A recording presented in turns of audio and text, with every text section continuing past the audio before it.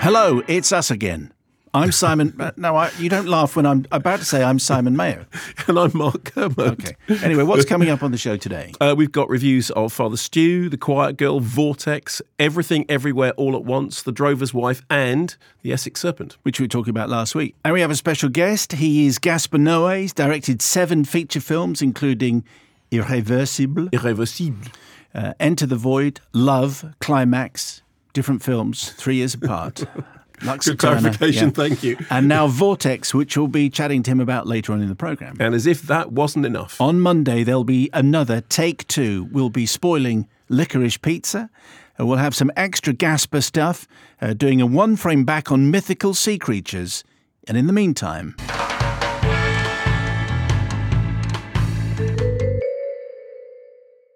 Well, hello there. Simon and Mark here to tell you about Indeed. Yes, Indeed is driven by the search for better. But when it comes to hiring, the best way to search for a candidate isn't to search at all. Don't search, match with Indeed. If you need to hire, then you need Indeed. Indeed is your matching and hiring platform with over 350 million global monthly visitors, according to Indeed data. And if you're busy watching all of this week's film recommendations and you have no time, then you can use Indeed for scheduling, screening and messaging so you can connect with candidates faster. But Indeed doesn't just help you hire faster. 75% of employers claim Indeed delivers the highest quality matches compared to other online job sites. Leveraging over 140 million qualifications and preferences every day, Indeed's matching engine is constantly learning from your preferences. So, the more you use Indeed, the better it gets, like us. Why not join the more than 3.5 million businesses worldwide that use Indeed to hire great talent fast? Listeners of this show will get a £100 sponsored job credit to get your jobs more visibility at Indeed.com/KermodeMayo. That's Indeed.com/KermodeMayo. Terms and conditions apply. Need to hire? You need Indeed. Indeed. Anyway, here we are again. Thought you might be interested in seeing this. Go on. Because we talked about it last week. Ooh. Oh! You've brought the gong along. Wow. It's a gong along. Simon. On take. It's an MBE live. What does the little thing say? Oh, it just Does says... it say non-returnable? No, it says when you're allowed to wear it. Oh, there's literally rules about when you can wear the gong. Also, it says if you get another one, you have to give that one back. This is Simon's MBE. What, if you get a higher honour? Yes, if you get a higher honour, you have to can't hand wear that the two one of them back. together. But then how do you get to do the General Zukov thing with the entire chest of medals? Maybe Jason was just hamming it up. Are you allowed to wear it now? I'm going to wear it.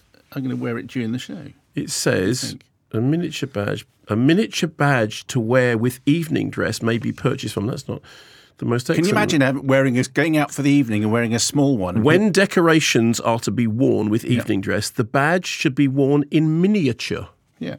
Well, that's so you have to get a little one. Yeah, but I'm going to wear when you're doing the show. I'm going to wear the big one in your honour. What do I have to address you as O Queen? Yeah, that'll do.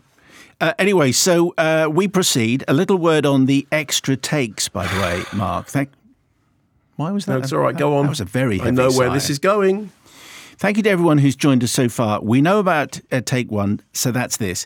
Take 2, we've just talked about, but there's a very special treat coming. Yes, this is a new use of the word treat. We are that I going to previously encountered. Our first Take 3 very soon. It's endless. There are infinite number of takes, and it's called The Doctor's Commentary. And the apostrophe is after the S. It is possessive, but it's also plural. Mm-hmm. It means that you can watch along with us some cinematic greats. The first one will be Pirates of the Caribbean: The Curse of the Black Pearl. Some cinematic greats on Disney Plus. Greats. The first one will be Pirates of the Caribbean: Curse of the Black Pearl. Which person thought those two phrases belong together in the same paragraph? Huge #1 movie. So sign up and you can listen to Mark being tortured for 2 hours and 23 minutes. Oh, good Lord. And drop us a line on your thoughts on that film to correspondence@kermodeandmayo.com. That's correspondence@kermodeandmayo.com. Subscribe to Extra Takes on Apple Podcasts to get all of that. Or if you prefer a different platform, head to extratakes.com. Anyway, here's some correspondence at kermodeandmayo.com. Simon and Mark, thanks very much for everyone who's got in touch, by the way. Thank you very much for the very nice things you've said. Also, hello to our listeners around the globe, including Paraguay and Bolivia. Wow. We have Wow. subscribers in. Anyway, Simon and Mark, as if it was meant to be, I'm listening to your brand new podcast just hours after its launch while I'm waiting for keyhole robotic surgery to remove my bad kidney. Your witty banter, though witty has been excised from this, is helping me worry less about what's going to happen and ease me into it like settling into a warm bath. May I ask a serious question? Keyhole robotic surgery, meaning that, sorry, this isn't a joke, this is a serious question, that the surgery is performed robotically? Yes. Or that all the information I have is here. Or that the emailer is a robot? Now, I imagine it's keyhole, which we understand. Yeah, it means going through a small space. And then it's robotic, so maybe a little device. Wow. Which is operated externally over here. Science is amazing. Anyway. It's amazing. Steve, we're very pleased to have assisted you, and I hope your recovery is proceeding. Yeah. This is from Chris Foster, a.k.a. Foggy. Dear Baby Spice and Posh Spice. Actually, Scary Spice was also getting an MBE. Really? Yeah. Did she have a long chat with Wills about banging club tunes as well? Almost certainly. Foggy says, I've been waiting patiently now for your new venture and was relieved to hear it kick off. It didn't kick off. I'm not sure if proposals are really your thing, but I'm hoping that you will make an exception as I don't really have a plan B. So here goes.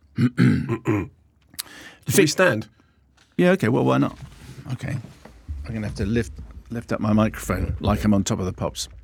Victoria Greet, you are quite comfortably the best thing that has ever happened to me, and I would love to be able to call you my wife.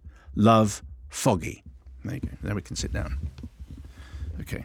Sorry about the mic rattle. I'm not sure what of the above you will choose to read out, if any at all, but I guess that makes the whole thing rather exciting, to which the answer is everything. All of it, yes.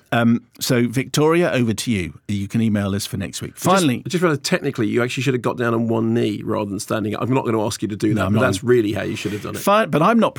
Then they're having to realign all the cameras. I know, but we've completely messed up that the would shot. mean we are proposing to Victoria Greet. And we don't. Oh yes, that would be. Yes, they should marry three people. Yes. That would be very complicated. Finally, says Foggy, if it's not too much to ask, Mark, I don't want to feel like you're a performing monkey, but if Mark could do his famous Hot Fuzz impression. Oh, which one? Which one do you want? Well, there's a scripted bit here. You can have any of them. Yarp, narp, morning. Oh yeah. But I don't even have to read that. Is it Point Break or Bad Boys 2? No, what, you've never seen Point Break?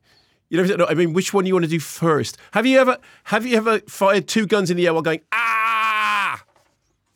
Okay, he's now we have not Judge Judy and Executioner. He's my dad. Go back to London. It's still my favourite. Funny in the film, less funny when Mark does it, obviously. Foggy, thanks very much. Anyway, over to you, Victoria Greet. Let us know if indeed you want to be the other half of Foggy, Mrs. Foggy, or maybe he'll be Foggy Greet. Anyway, let us know. You can email the programme and get in touch, correspondence@kermodandmo.com. Yeah, I got very confused in whatever you were doing then. Yarp. Give us a fabulous review. Of? Anything. Father Stew, biographical drama, written and directed by Rosalind Ross, based on the true life story of Father Stuart Long. Are you aware of the true life story of Father Stuart Long? I don't believe so. No, me neither. So the title role, he's only a father at the end. The title role is played by Mark Wahlberg. I know you're not allowed to refer to him as that, but Mark Wahlberg. The Reverend Mark Wahlberg? Yes, but only later on. Okay. When we first meet him, he's a boxer, punching his way through several kind of brutal bouts, very kind of, bouncy and charismatic, and then his body tells him that he can't be doing this anymore. He's in search of a new career. He goes to Hollywood, believing that he's got so much charisma and so many stories inside him that he will automatically become an actor, become a star. He ends up working in a meat counter in a supermarket. That's the thing about, I'm an actor. Really? Which restaurant? And whilst serving on the meat counter, his eyes fall upon the girl of his dreams, who happens to be a devout Catholic. So he then follows her to a church where he's told, just stay away. You are not the kind of person that she's going to be interested in. And then falls into training as a priest initially, I think, in order to impress her. Meanwhile, his mom, played by Jackie Weaver, is sceptical about the whole thing. His dad, played by Mel Gibson, is, guess what? Warmly supportive. Drunk and cantankerous. No. What are you, casing the joint? I've come to see you ain't killed yourself. Left mama high and dry. You think you're the only one that can keep a vow? Don't get all high and mighty with me, son. I'm still your father, don't you forget that. Yeah, it's like you ain't bet one dime on me, huh?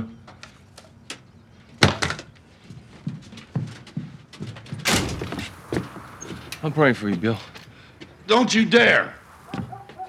You're violating my rights as a man, as an American. Yeah, so Mel Gibson doing the thing that Mel Gibson does.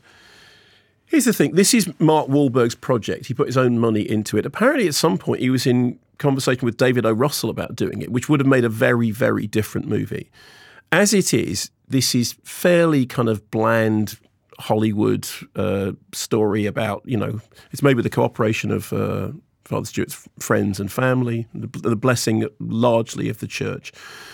And it's one of those stories about, a punchy outsider who goes through a life trauma and comes out the other side as a changed and inspirational character. I mean, that is, an inspirational story, but there are ways of telling it that might be inventive and exciting. There are ways of telling it that feel like it's by numbers.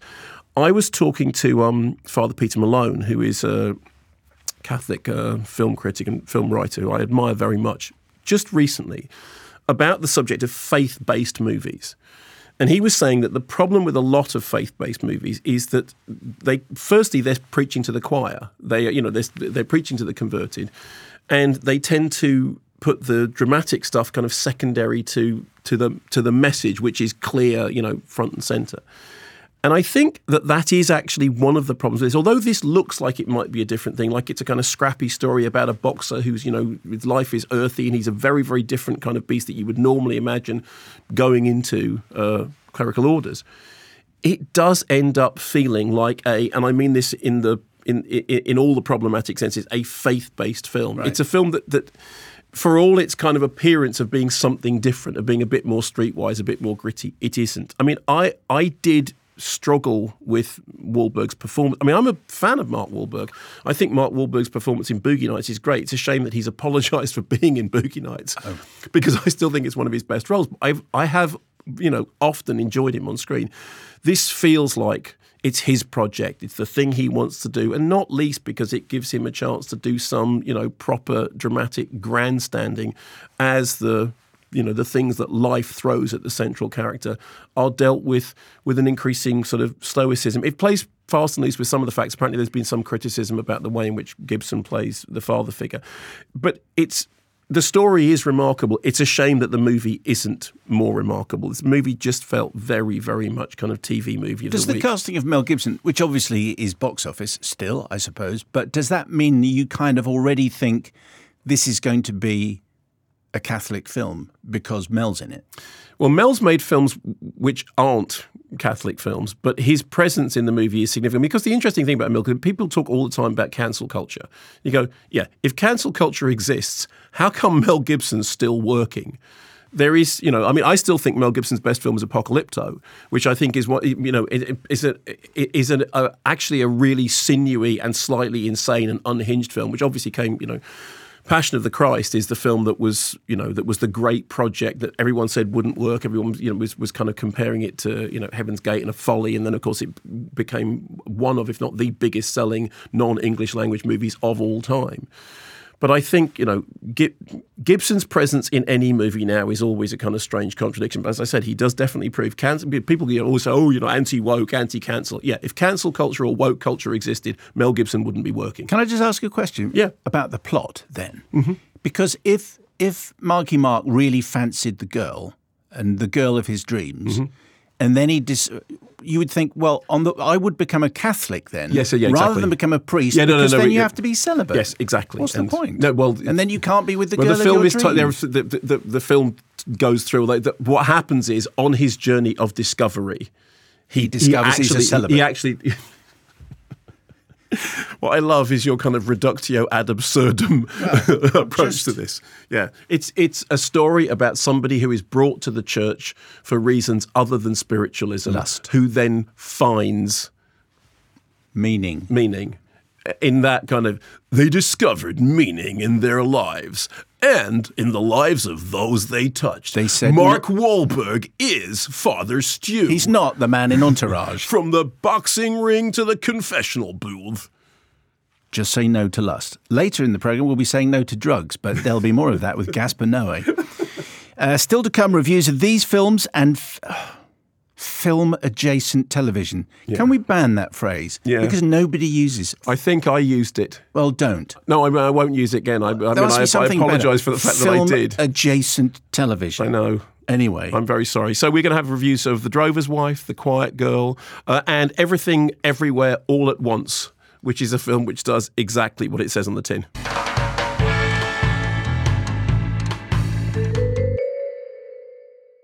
This episode is brought to you by Mubi, a curated streaming service dedicated to elevating great cinema from around the globe. From iconic directors to emerging auteurs, there is always something new to discover. Such as High and Low, John Galliano, which is the thought-provoking new documentary from Oscar winner Kevin MacDonald, charting the rise and fall of the fashion designer John Galliano. It traces Galliano's working and private life through the decades, candidly investigating his struggles with addiction and the industry pressure he faced along the way. It features conversations with Naomi Campbell, Kate Moss, Penelope Cruz, Charlize Theron, Anna Wintour, and many, many more. And it is showing in UK cinemas from March the 8th. Or you could explore the Women Cinematographers film group, streaming on Mubi in the UK from March the 8th.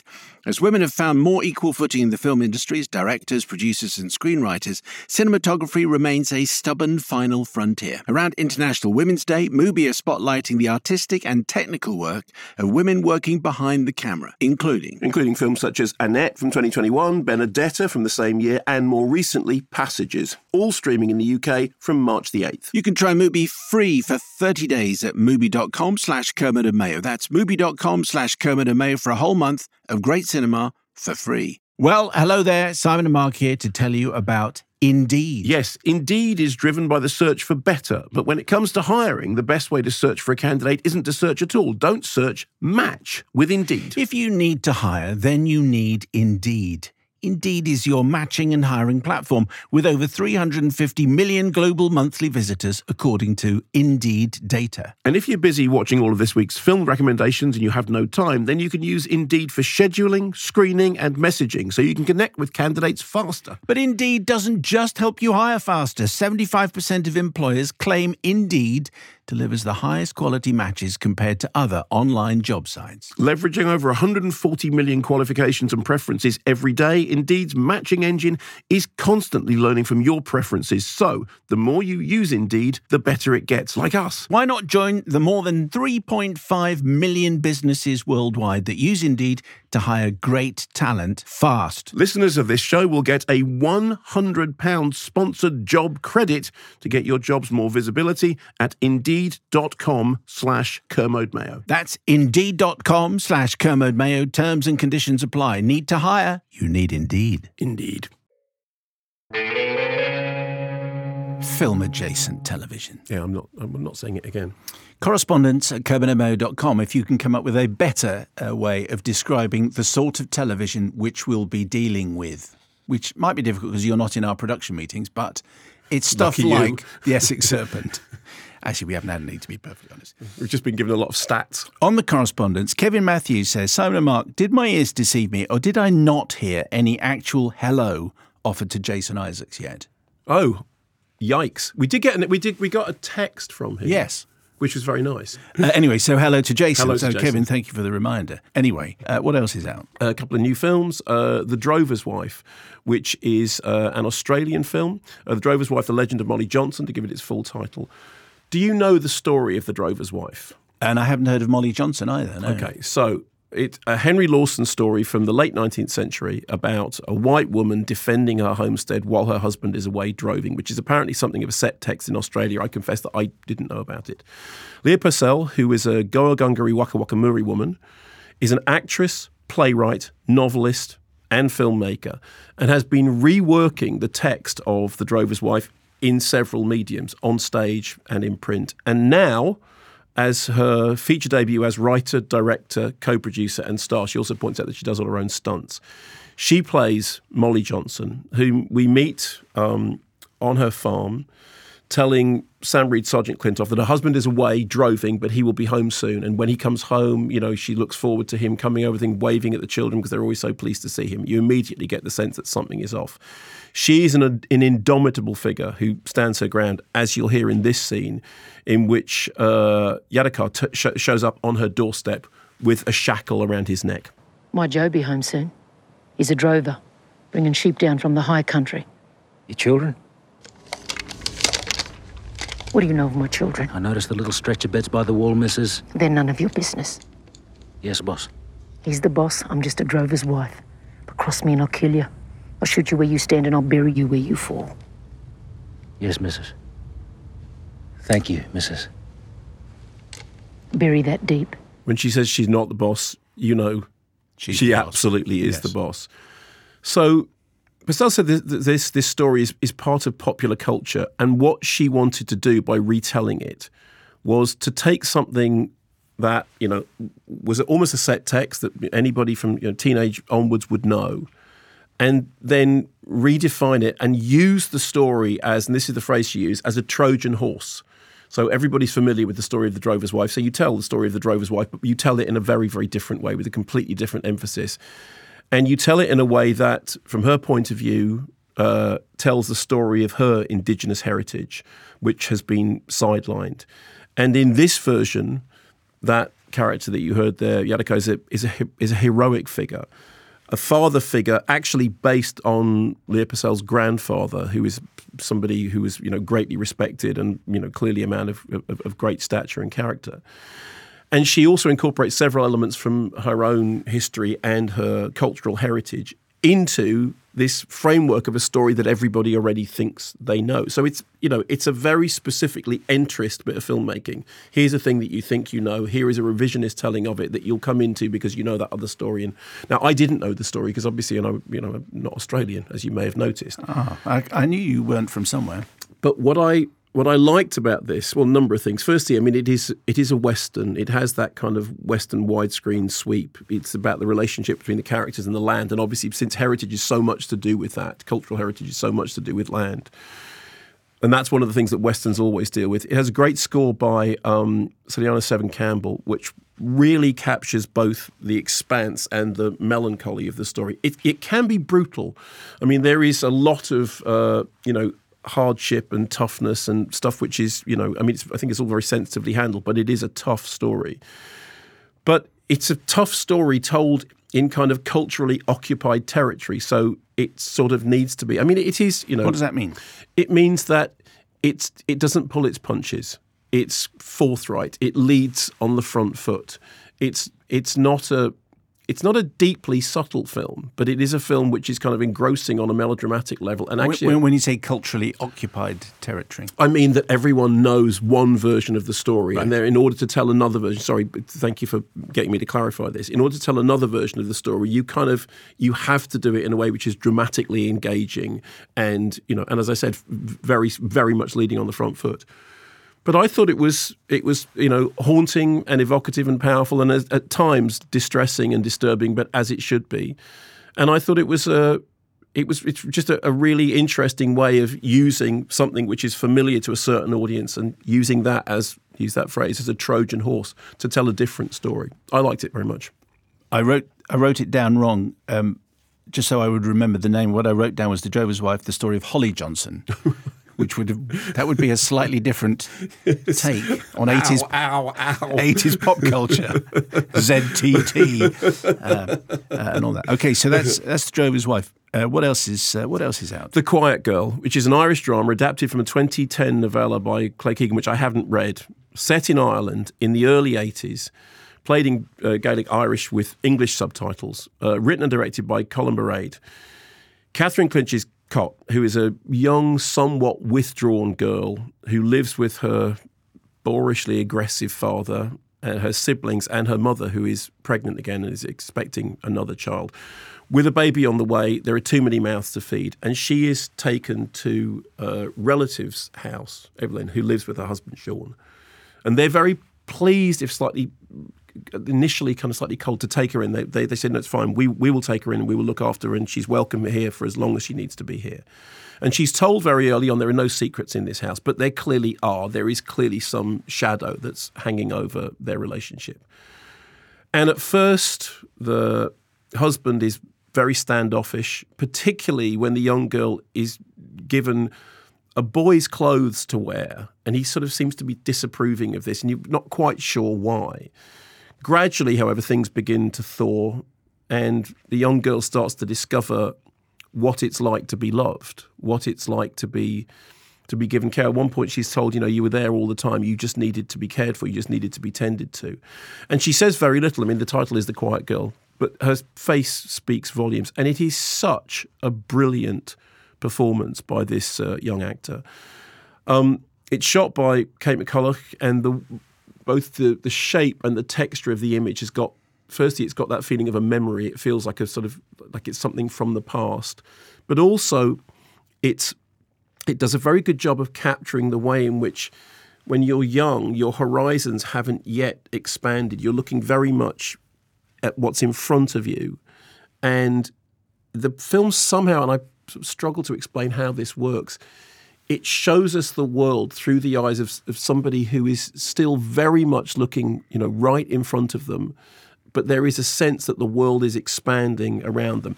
It reminded me at times, and you will understand what a compliment this is, of the work of Céline Sciamma, who I think is the most brilliant teller of stories in general, but also teller of stories about children. No higher praise. No higher praise. This is lovely. It's heartbreaking and poignant, and it deals with very, very profound subject matter: grief, death, loss, family, coming of age. But it does it with a lightness of touch that is just sublime. And you would love this film. You would absolutely love it. It has a great soundtrack by Stephen Rennick, who I'm a big fan of anyway. You'll be featuring some of that music on your show. Oh, I will, yeah. So as soon as I can get hold of it, because it doesn't seem to be available commercially at the moment. But I can say this, I know this to be true. You would love this film, because it's in the same way, we've talked before about movies being humanist, movies that speak to the person. It is an absolutely beautiful film, and it's so low key, but so beautifully done and so profoundly moving. And it's called The Quiet Girl, and I would advise everybody to rush out and see it. And so a cinematic release. Cinematic release, yeah. Okay. And that's general release. I see that in the cinema. You can see that in the cinema, and please do go and see it, because it's not a film with a big advertising budget and big exploding whirlicopters. Needs our help. But it's word of mouth. Really, really worth seeing. All right. Sounds fantastic. Still to come, reviews of these films and shows formerly referred to as film-adjacent television. But not anymore. Not anymore. So we will be reviewing the Essex Serpent, which is a film-adjacent piece of television directed by Claire Barnard, and Vortex, which is a new film by Gaspar Noé. Yes, we're going to have our chat with Gaspar. It's the always excellent ads in a moment, Mark, but I just wanted to tell you about my week. Okay. Yeah. Yeah. Hey. What a week. What a week it's been. Where's this going? Why don't I know about this? I read yesterday a horrifying statistic about the decline of educational standards in this country. Yeah. Did you? Okay. Apparently, 85% of British people can't do basic maths. Thank heavens I'm part of the other 25%. Yeah. Could see it coming. But when we got there, it was rewarding. Things not going too well at home, Mark, despite the jaunty music. So the music is now working against my story. It is, isn't it? Things not going too well at home, Mark. When the good lady ceramicist here indoors told me to stop impersonating a flamingo, I really had to put my foot down. I mean... Okay, it's better. Second gag was better than the first one. Going for the big finish. Okay, big finish, right. I was washing my car. You were washing your car? I was washing my car with the good lady ceramicist here indoors last Sunday, when she suddenly shouted, "Would you mind using a sponge instead?"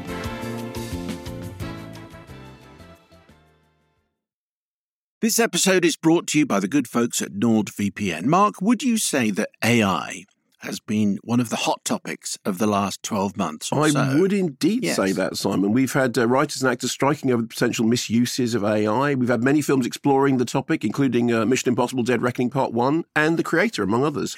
We have, and although technological advancements bring with them exciting things, they also open the door to cybercrime. Yes, and with all these technological improvements, cybercrime will become more accessible to the average criminal and will become more frequent. And I've said it once, and I'll say it again. This is why NordVPN is so important. With one click on the NordVPN app, you are protected, meaning that you don't have to be tech-savvy. Their threat protection feature shields your devices from viruses, malicious malware, and phishing sites. Also, one NordVPN account can be used on up to 6 devices. Plus, you can get access to streaming services in other regions, all for the price of a cup of coffee per month. To get the best available discount off your NordVPN plan, go to nordvpn.com/take. There's no risk with Nord's 30-day money-back guarantee, and you'll help support our podcast. The link is in the podcast episode description box.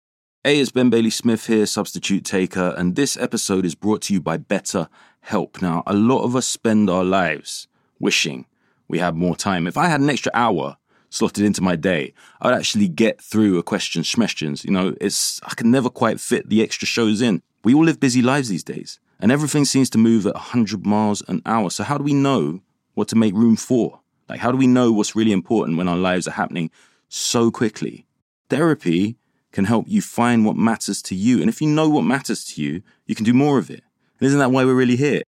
So if you're thinking of starting therapy, give BetterHelp a try. It's entirely online, and it's designed to be convenient, flexible, and suited to your schedule. With over 1,000 therapists in the UK already, BetterHelp can provide access to mental health professionals with a wide variety of expertise. And our listeners get 10% off their first month at betterhelp.com/Kermode. That's BetterHelp, HELP.com/Kermode. Okay, it's time now for Physical Product of the Week, Mark. Yes. Here we go. It's stuff. Options this week include Marry Me, Julius Caesar, The Battle at Lake, is it Shangjin? Go for it. Revolver, and Pirates. I have to, this is very North London of me, but when I read that first time, I did think it was Pirates. Also, you missed one out there between Shangjin and Revolver. What does it say? Oh, dog. Thank you. But also Pirates of the Caribbean. Yeah, that's very good. Hugh says, hey Mark, hey Simon, loved episode 1. Can't wait to see the Essex Serpent. Incidentally, my pick for Physical Product of the Week is Marry Me on Blu-ray, a film Mark hated, but one I really liked. And that done really well, all considered.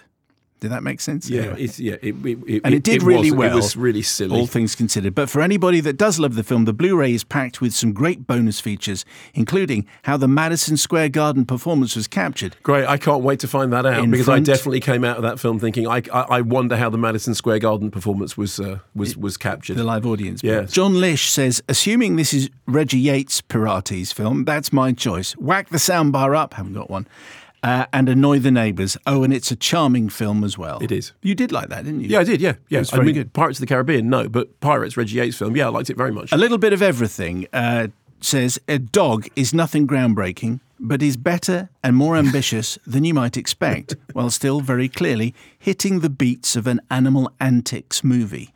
Nothing groundbreaking, but worth looking at if you like animal movies but are sick of sappy Marley and Me clones, which is our physical product of the week. Well, I do very much like Pirates, but I am going to go for dog because I went into it with such low expectations. And Channing Tatum is the star and also the co-director, and it is Channing Tatum and a dog for most of the film. And it's really, really good fun and really charming and really enjoyable in a way that it absolutely shouldn't be. Excellent. Full marks to Dog. Our guest today is the Argentinian filmmaker, screenwriter and auteur Gaspar Noé. You might know him as the director of I Stand Alone, Irreversible, Enter the Void, Love, Climax, and of course his latest film, Vortex, about which he's here to talk today. We're not going to play a clip in, as we normally do, because this film is in French with subtitles, bien sûr. So we'll get straight into the chat. Here's us with Gaspar. Gaspar Noé joins us in the studio. Hello, Gaspar. How are you? Fine, and you? Good. Welcome to The Take. That's the name of our new podcast. Although it does makes Gaspar sound as though he's on the take, which makes him sound dishonest. You didn't think that through, did you? Yeah. Anyway, Gaspar has written and directed Vortex. It's his new movie. Take us into the world of Vortex, Gaspar. Introduce us to this film. It's the story of an old, lovingful couple who is going through a heavy situation. The woman in the couple, she's 80 years old, played by Françoise Lebrun. She starts having dementia. So she starts getting disconnected from her life and from her husband. And then the husband, who's a film critic in the movie, played by Dario Argento, is trying to save the situation, but those kind of situations can only get worse. And they also have a son who's 40 years old, who's an ex-junkie, but a very cool guy, but a bit useless, who's trying to help them out in that decaying situation. And well, the whole movie is about the end of the life of a couple. You have a quote that comes up at the beginning of the movie, which says, "To all those who lose their minds before their hearts." Can you? It happens very often. You never know if what the newspaper says is true or not true, but I read both that 1 person out of 6 is going to have Alzheimer before the end of his life or her life, and also that 1 person out of 3 would have dementia before, because there are many kinds of dementia. Alzheimer is just one of them, before the end of their lives. And I've seen it very closely with my grandmother, the mother of my mother, and then 8 years ago with my mother. And those situations are very, very complex and rarely portrayed on a movie screen. But old age is everywhere. I guess you're on your 50s. I'm on my late 50s. But most of the audience that comes to see the movie, when it's a young audience, they enjoy the movie and they learn about what the future is going to be for them. But for people who are on their 50s, it reminds you of all the struggles you're going through in your personal life. And dementia is everywhere. It's an interesting question. Because we all have to deal with our parents, like decaying and not recognizing us. Yeah, I mean, like you, I have first-hand experience of a very close relative having had dementia. And it's obviously a very difficult subject to approach in terms of cinema, because it's a hard sell. Come and see a movie about the disaster of the end of life. Tell us about filming it in split screen, because it seemed to me that the split screen was used to show 2 people existing in the same space but separated. And that's it, yeah. Oh, there we go. Thank you for coming on the programme, Gaspar. I don't have to explain much. You explained it's a question very well. which contains the answer within I know.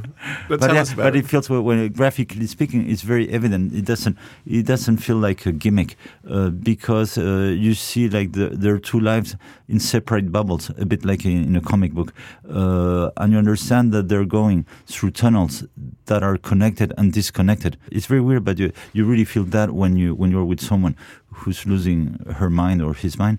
Sometimes they don't recognize you. For example, my mother, at the end of her life, wouldn't know who I was, or also she wouldn't recognize her own room, her own apartment. And then you're trying to see what the person is perceiving, but you can tell that the person is in another dimension.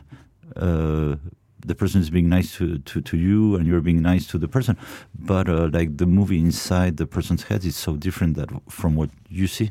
Were you always going to do the whole movie in split screen, or was it going to be just parts of it in split screen? Initially, I thought it would be parts of it in split screen and parts not. Also, because when their son's character comes into the scene, I thought, probably for those scenes I would use one large format with the 3 characters inside.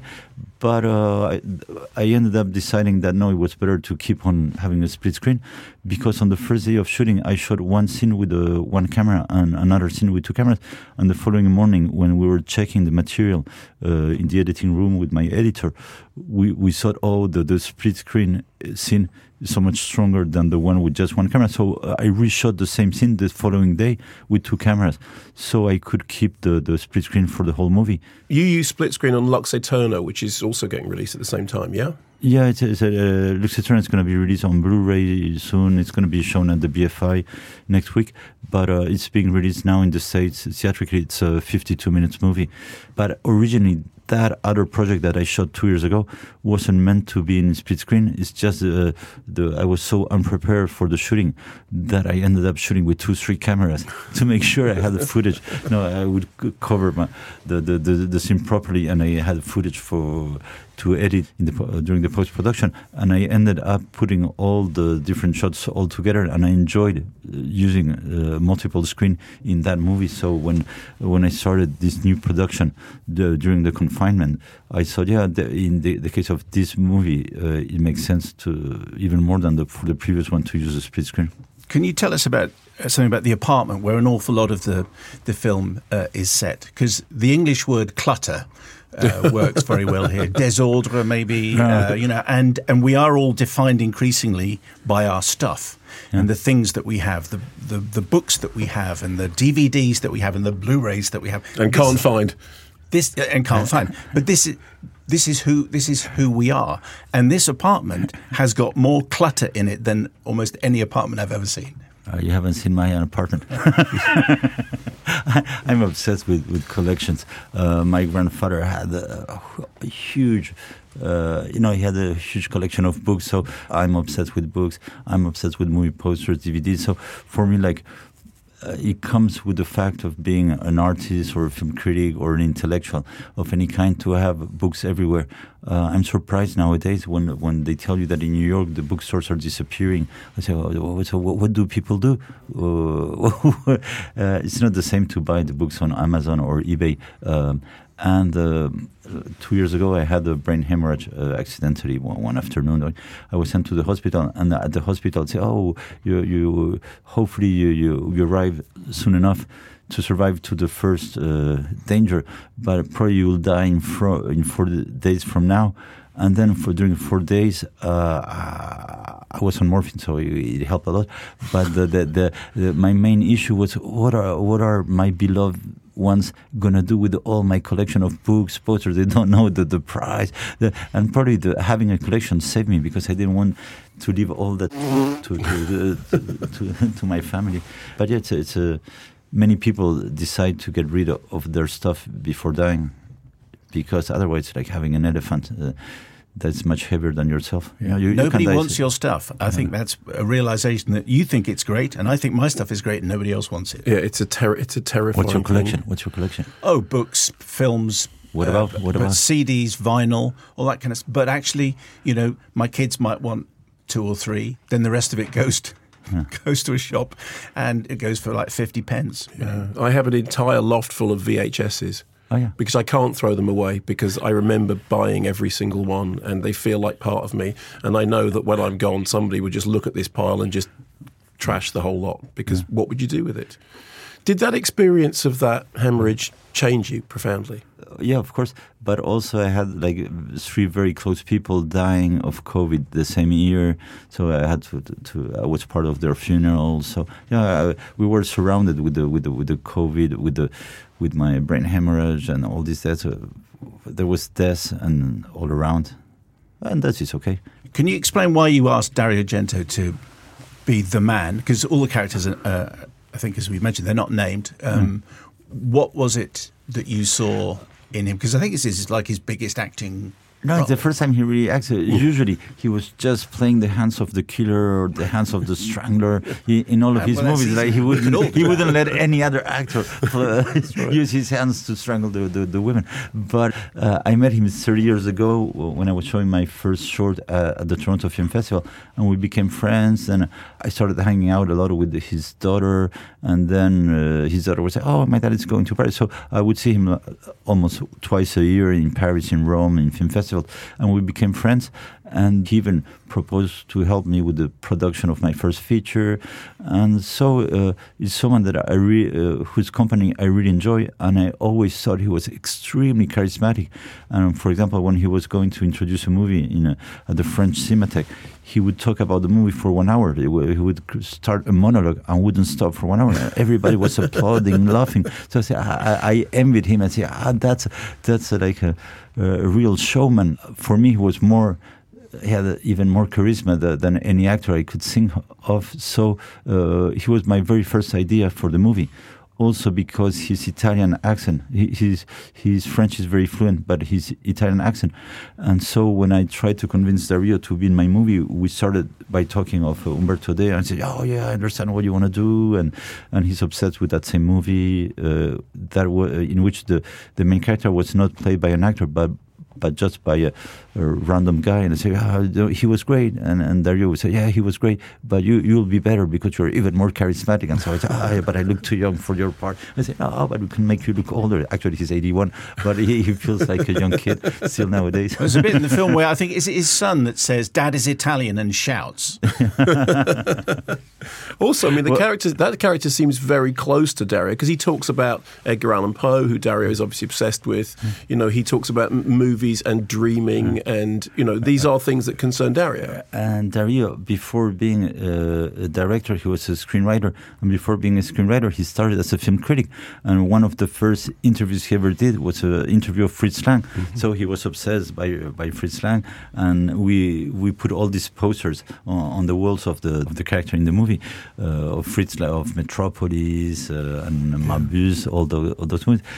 I didn't write any lines for him. He improvised all his dialogues, and that's also one of the reasons why he accepted. He's not an actor, so he cannot remember the lines. Especially, I think if he had written the lines, they wouldn't be as funny and lively as the ones that he created. Gaspar Noé's new film is called Vortex. We will talk more with Gaspar in take 2, but for the moment, Gaspar, thank you very much. Thank you. Now, I know you've met Gaspar before. I have. And I hadn't met him until today. And I know he's Argentinian because he is Argentinian, and I've read all the stuff. That's it. But for all the world, that interview was full of Gallic charm, I thought. If he'd rolled up a Gauloise or a Gitane, I would not have been surprised. It's interesting because it's perfectly possible to get the impression that if you look at Gaspar Noé's back catalogue, which is extreme cinema and then some, if you're looking at films like Into the Void and Love 3D and Irreversible, which I carried somebody, those are really sort of full-on experiential films. And I've seen Gaspar introducing his films when he's kind of, bouncing around, and it's very interesting to see him as, as thoughtful as he is, but not least because Vortex is a very, very tonally different film to his previous work. I know that he says that there are comparisons with some, but it is very, very different. So at the risk of repeating some of the things he said, so it's a couple played by Françoise Lebrun and Dario Argento. Argento, who will be known to most people as the director of films like Suspiria, the original Suspiria, Profondo Rosso, Opera, is writing a book about films and memory and dreams, and he's quoting Edgar Allan Poe, and clearly his character is very, very close to Argento. It is, it's an Argento-esque character. His wife, who still writes prescriptions, is in the process of succumbing to dementia, to Alzheimer's, and becoming lost to her husband and son. And the way the film is shot is that it's a split screen, so there's 2 screens that you see side by side. That, again, as we just discussed then, gives you the impression of people living in the same physical space, but separated. And even though occasionally the frames cross over, I mean, there are moments when there's 2 cameras looking at the same thing and the frames do cross over. Somebody will reach from one frame into another. At one point, one of the characters has 2 heads because of the way that it's framed. And I think, and gradually during the course of it, the separation between them widens and the gulf between them gets, worse. But also the film is keen to remind us that everyone's life is more complicated than you would think, and characters who you're introduced to, as one thing, as the drama expands, you realise that everybody's got all these alternate lives, these other lives, these hidden lives going on at the same time. So obviously the whole thing feels very naturalistic. You do feel that you are watching these things play out for real. I think that anybody, I mean, obviously we've talked about films addressing Alzheimer's before. There was the Anthony Hopkins film just recently. Yes. One of the reasons Vortex works well is because I believe in the characters, because the characters are very, very close to home. Secondly, anyone who has had any experience of relatives or loved ones dealing with Alzheimer's or dementia will recognize the strange sort of flow of, like, at some points The central character seems to know nothing, but at other points seems to be coherent. And that thing about drifting in and out, coming in and out of the frame, as it were, and the sense of the gulf between people widening, but then suddenly the water's closing up again. The analogy that I'm reaching for is, there's that causeway. There's an island somewhere in the Thames, I think, where they shot The Woman in Black, and the causeway opens up. And then the causeway and then the waters come across it, and it's kind of like that. There's a weird tidal thing to it. I do think the film captures that well. It is a long film. It's 2 hours 20 minutes long, and I read about that. And I think it's necessarily a difficult ask for for distributors, because it's not a film with a great happy. It's not a film which ends with Hugh Grant doing a song and dance number like at the end of Paddington 2. This drama is going only one way, but I think it is. I think it's sincere, and I think the split screen works a lot better than I thought, because I have to confess that when I heard that was how it was done, I slightly flinched and thought, oh, okay, is that going to work for me? Did it work for you? I think it did, actually. I think that whole, you mentioned it in the interview, but that whole idea of living separate lives, which is what they do, which is what they are doing increasingly, it did accentuate that. And I thought, I don't want to watch it again, but I can imagine if I do watch it again, I might see sort of a different film, because he doesn't know which screen we're mainly watching. In fact, are we watching them both at the same time? Can you actually take that in? I think you probably can. So I thought it worked. That's fascinating, that idea that you're not actually sure which of the two screens the audience, because you do, as you watch it, you definitely do. See both? No, I think you choose one or the other, because there are scenes in which, for example, he's in the apartment and she goes out, and she goes to the supermarket and gets us, and then he goes out after, and you are absolutely invited to concentrate on. You're watching both of them, but you are actually focusing on one of them. And I found that I instinctively focused on him. I focused on what he was doing, partly, I think, because he's a film critic and he's a film writer and he's male and it's Dario Argento. No, you know what I mean? It's like, I know that's a crass thing, but that was where my eye was led. So, yes, it is fascinating that you watch it again, you might see a different film. That's why, yes, I think there's a whole bunch of things which it would repay going back to. Yeah, and I think it is more than a gimmick. I think it does work. It does make sense. It does actually tell the story. You mentioned Amor, and is it The Father, wasn't it? The Anthony Hopkins movie. And I wonder if, as this becomes increasingly a problem, which filmmakers are aware of because their parents and their grandparents have these stories to tell, that it will feature more and more in mainstream movie making, because it's a real fact for so many people. And it was fascinating when Gaspar said that people are now more scared of Alzheimer's and dementia than they are of World War III. And then he said, well, people of our age. It was also nice that he said, you're both obviously in your 50s. And I noticed you didn't correct him. I absolutely did not. I noticed you didn't. I thought about saying something, but I just let it lie. I thought we'd leave I just let it be. Well, going back to the title of one of his other films, Irreversible, that's, that as soon as you're talking about dementia, this is going in one way. Yeah, and of course which is a problem for filmmakers. The interesting thing about Irreversible is that one of the arguments about it is it is a film that demonstrates that a revenge movie can only have a happy ending if you play it in reverse. Yes, I'm going to have to think about that. Maybe I'll come back to it in take two. Back to it, yeah. That's the whole point of it. Anyway, Vortex is Gaspar Noé's current movie. There'll be more with Gaspar in take two. We had Tom Hiddleston on the show. We did. Last week. He was a splendid guest, wasn't he? He was. He had great hair. And also, I wanted to ask him about his hair products, but I understood that we didn't have time. No, we could get some extra sponsorship there. That would have been quite good. You know how the most unflattering image of everybody is that one on a Zoom call, or when you see your reflection in your iPad or in your phone. Except not him. Unless you're Tom Hiddleston, in which case he just looked fabulous. Rakishly fabulous. Anyway, he was with us last week to talk about the Essex Serpent. It's out today on Apple TV+. What did you make of it?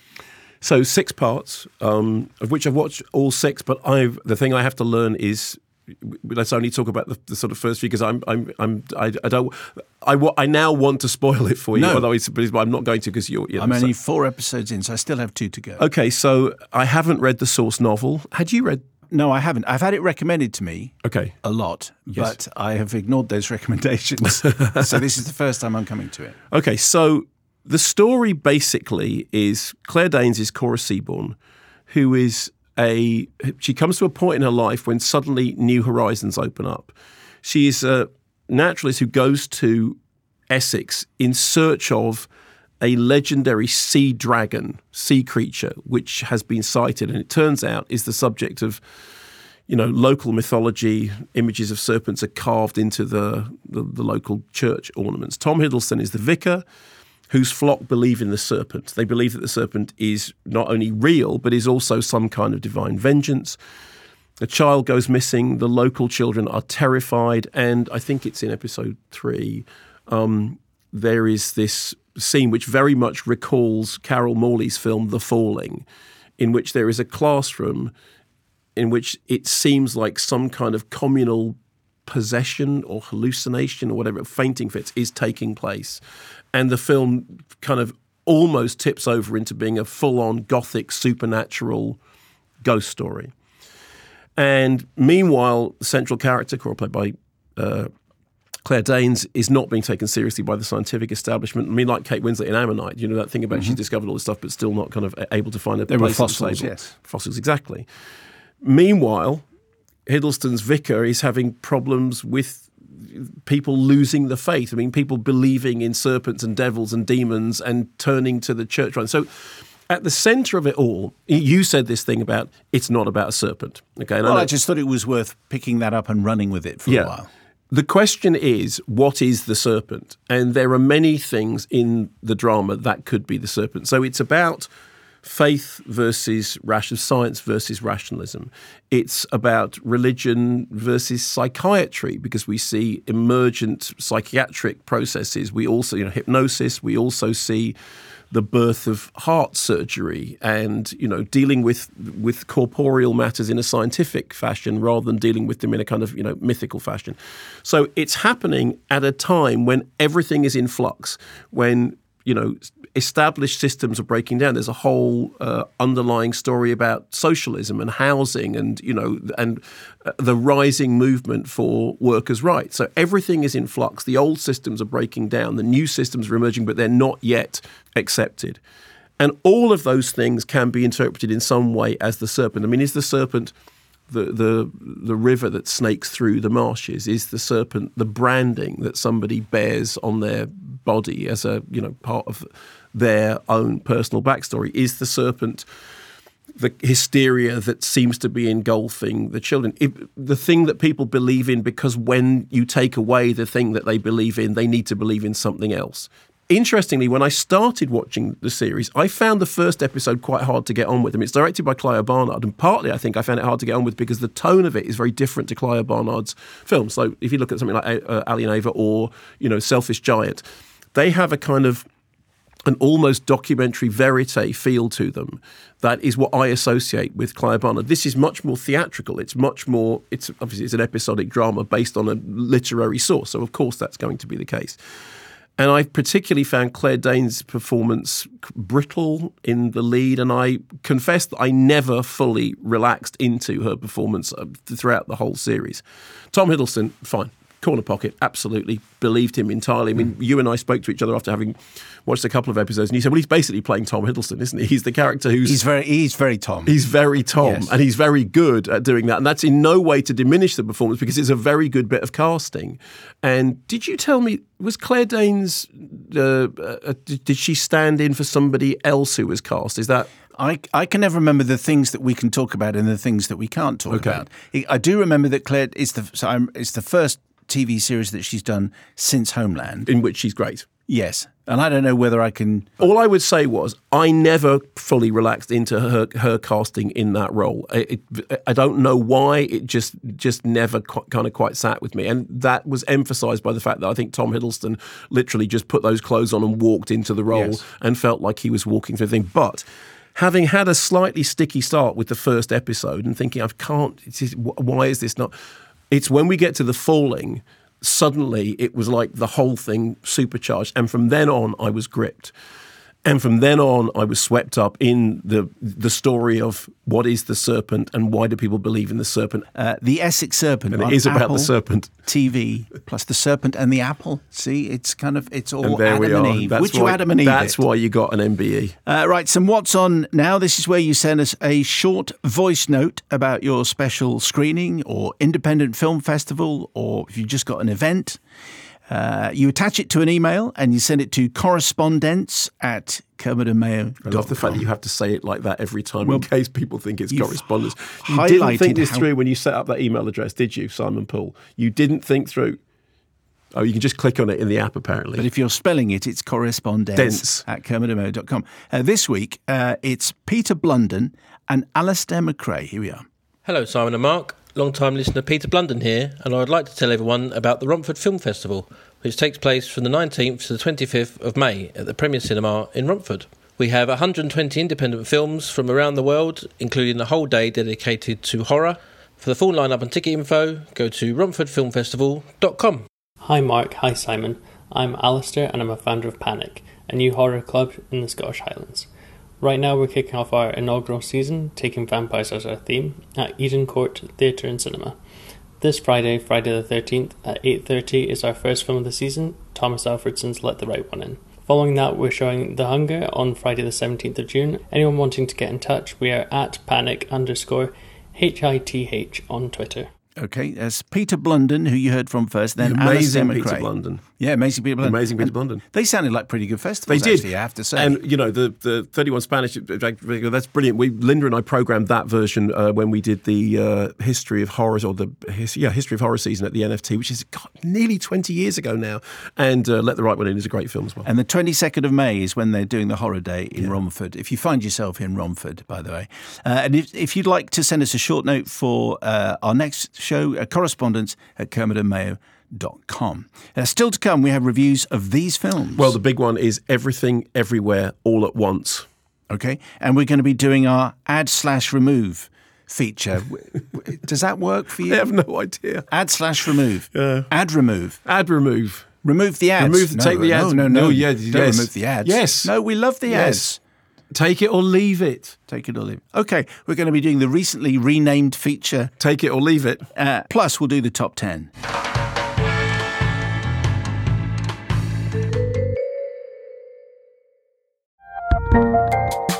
There's a lot happening these days.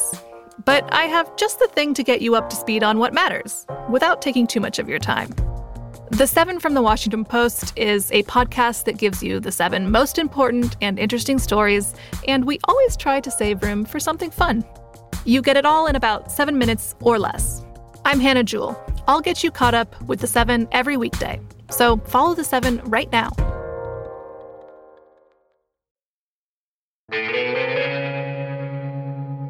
Okay, so now we're back with our recently renamed, until seconds ago, it was called Plus and Minus. Now it's called Take It or Leave It. It could be Love It or Leave It, Love or More. What do you think on the one hand and also on the other? It'll probably be renamed by next week. Yeah, exactly. Anyway, this is the stuff that you're recommending, add, take, or the stuff that you don't like and you want to give a thumbs down to. Take it or leave it. Remove.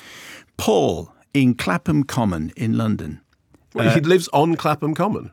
Or is he literally in Clapham Common? No, he lives in Clapham Common. He's on the Womble. Common. He is. No, that's Wimbledon. There you go. Metal Lords on Netflix, an enjoyable high school and coming-of-age story about 2 best friends starting a postmodern metal band rather than another wannabe Ed Sheeran Formula School band. Harsh on Ed, really. Rather than an intense whiplash story, Metal Lords delights with a young drummer's first band, his first love and best friend challenges. At times more risky business, but set in a quiet town and no sting allowed. Okay, that's Paul. That's a thumbs up just for that. Philippe Everett. You've got Sting's shirt. No, I'm not wearing Sting's shirt. Actually, no, but you've got Sting's shirt. I should wear Sting's shirt next week, shouldn't I? Go ahead. I don't think I'll get away with it, by the way. It won't look very good on our very lovely studio cameras. And then underneath... Oh, Nuri Bilge Ceylan. Say again? Nuri Bilge Ceylan. That. A director I know Mark appreciates and knows how to pronounce. And Ben Wheatley's Happy New Year. Colin Burstead. Actually, I think it might be Nuri Bilge. Colin Bursted, Who doesn't BBC know how to iPlayer in pronounce, the yeah. UK and not available in the US. Another director I know Mark likes. Okay, and an email from Brian. Dear Laurel and Hardy Handshake. Now, if you're going to correspond with us, I really, really love to know what you think about this email from Brian, because this is something that we won't have faced before, but some people will be facing it now. I'm after a bit of help. We're in the lucky position of having a couple of Ukrainians staying with us for the next few months. And we're having a fantastic time learning about each other's cultures and, more importantly, sampling new food, having already sampled Ukrainian soup and confectionery. I highly recommend anybody who has the space and is considering hosting a family to go for it. Anyway, the reason for this correspondence, I am looking for any movie recommendations available on mainstream streaming, maybe BFI Player, we can do that, in Ukrainian or Russian, so that we can share some movie-going experiences and make them feel a bit closer to home. Obviously, I want to avoid anything too harrowing or war-related, and it also should be teen-friendly. So, says Brian, I hope you can help. I'm sure there are a number of people in the same situation. So I'm going to, let's say that movies, but also maybe if they're not in Ukrainian or Russian, but maybe have those as subtitle options. Yes. So maybe we can expand that just ever so slightly. Yeah. So this is a very specific request, and obviously that second bit is very important. Nothing harrowing. Yes. Nothing war related. It has to be teen friendly. Yes. Either in Ukrainian or Russian, or with those as subtitle options. Yeah. Okay. So I'm not asking you specifically because I'm this glad isn't you're your not, strength. because, But if you can help us for the next take, that would be fantastic. Correspondence at kermit@mail.com if you can help. Just like to say, just check this out. I was right. Nure Bilge Salon. Yeah, there you go. There you go. So I did knew. When it comes I did to knew. I awkward did know. pronunciation, apart Yes, from in it's English, my favourite subject. My favourite subject. we know where to go. I can do Apichatpong Recital. Anyway, what else is out? Everything, Everywhere, All at Once. I do like that as a title. It's brilliant, isn't it? Yeah. Although I have to say, for ages, it was being referred to. A friend of mine had seen it and really liked it, and they kept calling it Everything, Everywhere, All at the Same Time. And so every single time I say the movie title now, I have to kind of correct myself. Get Everything, Everywhere, All at Once. So this is a really inventive movie that's been it's been a bit of press recently because Jamie Lee Curtis took to social media to say that their movie was kicking Doctor Strange in the Multiverse of Madness, both because it was doing well at the box office and it cost 25 million, where I think Doctor Strange cost around about 200 million. And so Jamie Lee Curtis said, competitive, golly, yes. Although she didn't say golly. She was very, you met Jamie Lee Curtis, right? Because you interviewed her for the new Halloween movie. So it's a multiverse movie that does something interesting with the idea of the multiverse. Remember when we were talking about Doctor Strange, the Multiverse of Madness last week, and I said, well, it doesn't really advance the idea of the multiverse, although it does have some interest. Like I think Elizabeth Olsen is the kind of heart and soul of that movie, actually, although Doctor Strange is in the title. In the case of this, Michelle Yeoh is a Chinese-American woman who runs a laundromat with her husband, Waymond, who is sort of smiling and happy, but their marriage seems to have gone south. They don't appear to have the spark that they once had, and she is ground down. They are facing an audit by the IRS, a character played by Jamie Lee Curtis, who tells them, looking at their accounts, this does not look good, and they have to get through the audit. And she also is facing a problem with her father is visiting, and she's always felt that she disappointed her father. And their daughter is somebody with whom she seems to have lost contact. She can't say the thing that she really needs to say, which she needs to say, I love you. Instead, she says, oh, you're getting fat, because she can't think of the right thing to say. The daughter is in a long-term relationship with a girlfriend, and she can't tell her father that his granddaughter is gay because she's somehow embarrassed. So everything has kind of reached this point of stasis. She gets into a lift in the tax office, and suddenly Waymond, who is usually very placid, turns to her and says, right, I'm not your husband. I'm another version of your husband from a multiverse. There are infinite numbers of multiverses, and we've been searching for somebody to fight this rising threat, which is going to wipe out all, and you are the only person that can do. We know that you're the person, and you have a choice. You're going to get out of this lift. You can either go right to the janitor's closet, or you can go left into the tax audit office. And at first she thinks this is nuts. Why are you behaving like this? Very rapidly, it becomes apparent that actually she is living in a completely different reality. The production team, in their hilarious way, have chosen a clip that is absolutely dialogue-free. Oh, good. Because when stuff starts to happen, suddenly the film starts to leap through different genres. Are you going to talk us through it like you did with Doctor Strange? Shall I do that? Shall I talk us through the... Okay, so I'm going to talk you through the clip. So essentially, once the multiverse thing starts to happen, the film starts to genre hop, often like in a really kind of, bafflingly kaleidoscopic way, as our central character discovers that there is more to life than laundry and taxes. Here's the clip. So, they're in the tax office. That's a truncheon being battered against a part of office furniture. Michelle Yeoh is about to engage in a full-on martial arts fight sequence. She's good. With a wooden spoon and a trowel, which is the wooden spoon's just been destroyed. She's now throwing a laptop, which has just been struck into two pieces in midair. Top martial arts action happening in the tax office.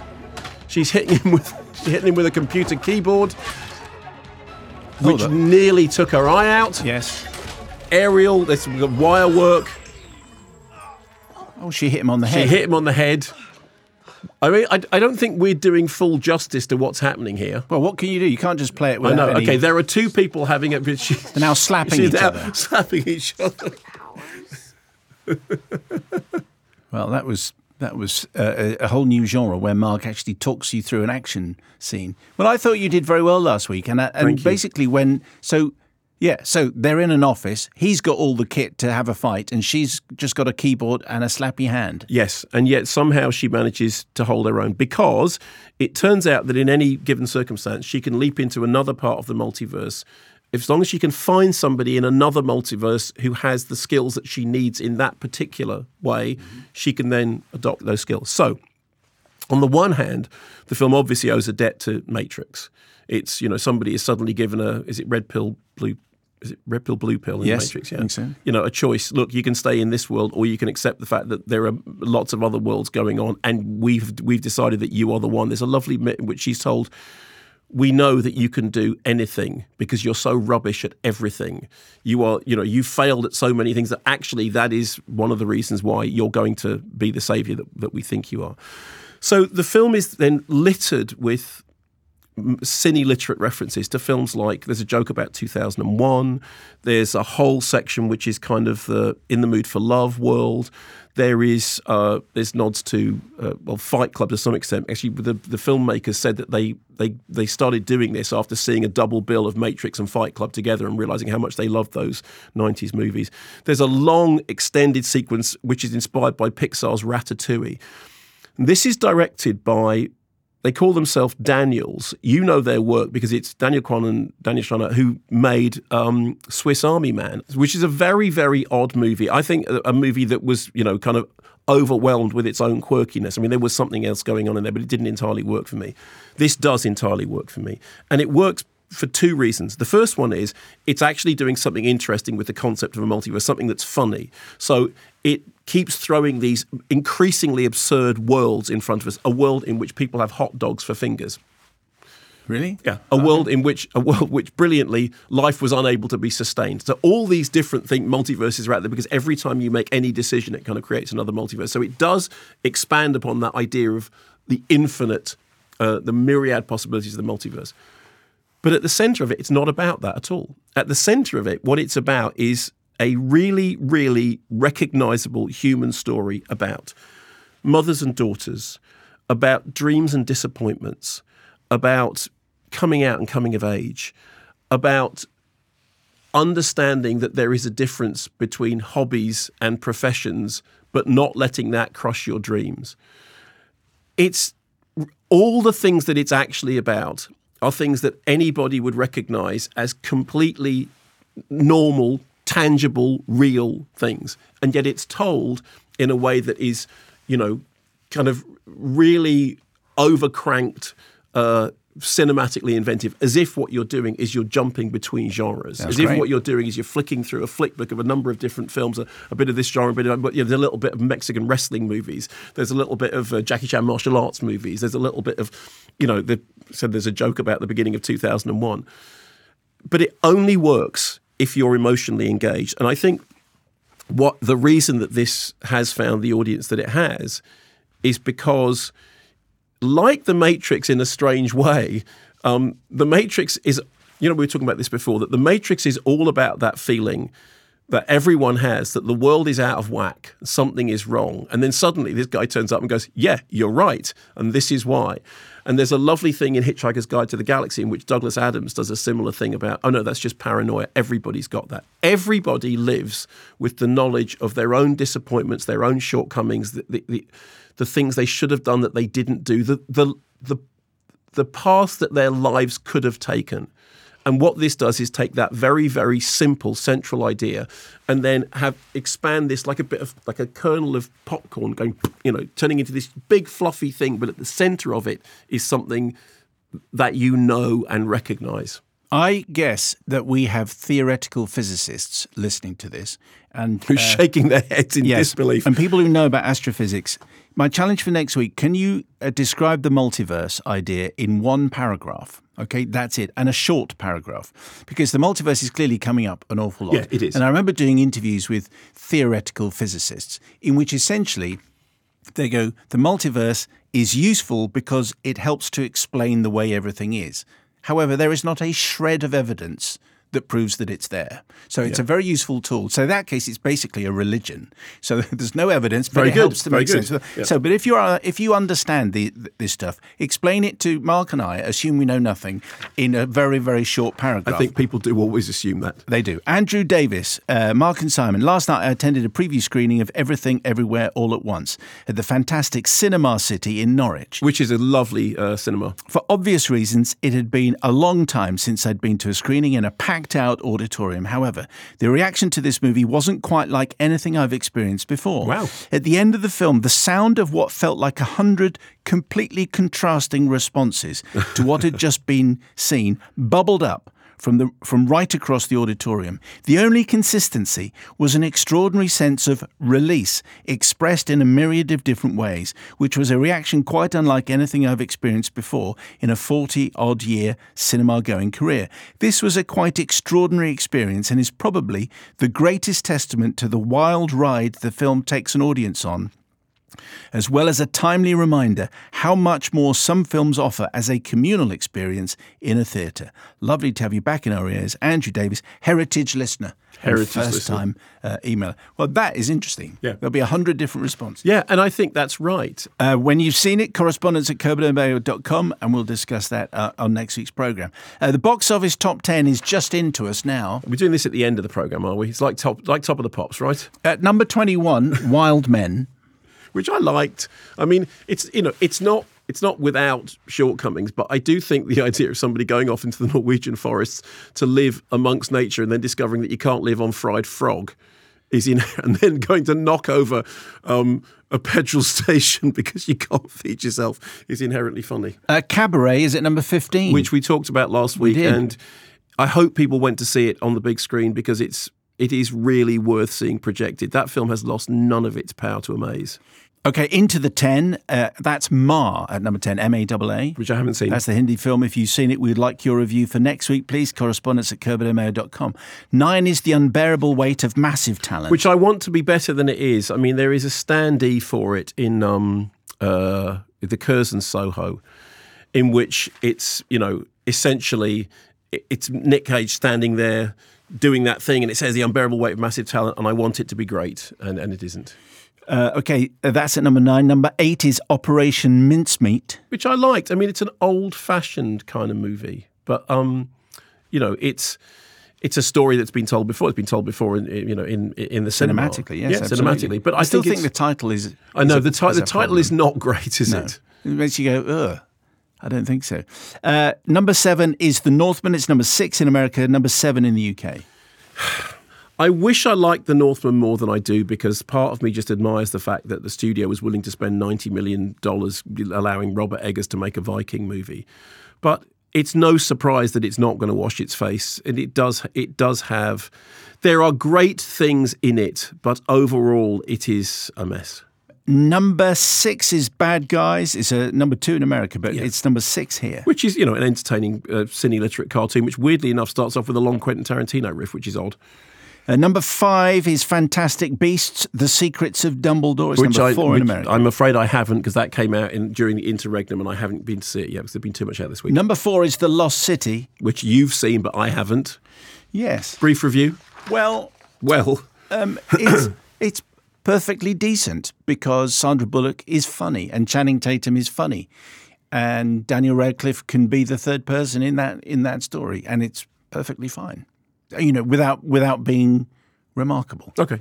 Number 3 in America, number 3 in the UK as well is Sonic the Hedgehog 2. I like Sonic the Hedgehog 2 enough, but not enough to justify its existence. I mean, Sonic the Hedgehog 1, it was what it was. Sonic the Hedgehog 2, it is what it is.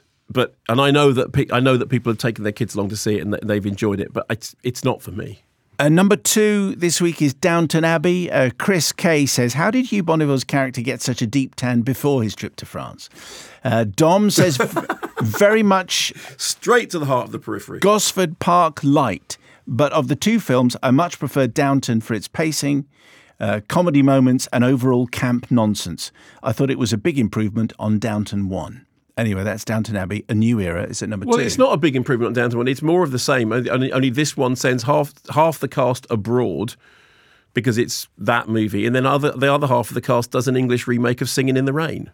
But it's got Dominic West in it, who's great. And the UK number 1, same as in America, is Doctor Strange in the Multiverse of Madness. Although, as we've just discussed, if you want to see a multiverse movie this week, you're probably better off seeing Everything, Everywhere, All at Once. Yes. Don't forget, a very simple paragraph for very simple people on explaining the multiverse. Thank you very much. Correspondence at kermodeandmayo.com. That is it for Take 1. On Monday, Take 2 will be out. And you can subscribe to our extra takes on Apple Podcasts to get episodes of Take 2 and more fantastic subscriber-only content, which still sounds a little bit dodge, but isn't, and it's lovely. A little bit dodge. But if you're not a fruit-based person, or if you prefer a different platform, head to extratakes.com, where you can find details of how to access all the extra stuff. Studio engineer was Josh Gibbs. Production manager and general all-round stuff was Lily Hambley. Videos on our tip-top and brand spanking new YouTube channel was Ryan O'Meara. Makeup and costume, Kevin Phillips Bong. The producer was Hannah Talbot. And now we break for a mid-credits scene. Mark, as Jared Leto, will say something intriguing. Hey, I'm a nominate. And the showrunner, Jack Boot of Oppression, and redactor was Simon Poole. Mark, what is your film of the week? I'm going to go for a double bill. Okay. Everything Everywhere All at Once. Yes. And A Quiet Girl. They both sound absolute rip-roaring hits. Girl. Yes, they are. Thanks for listening.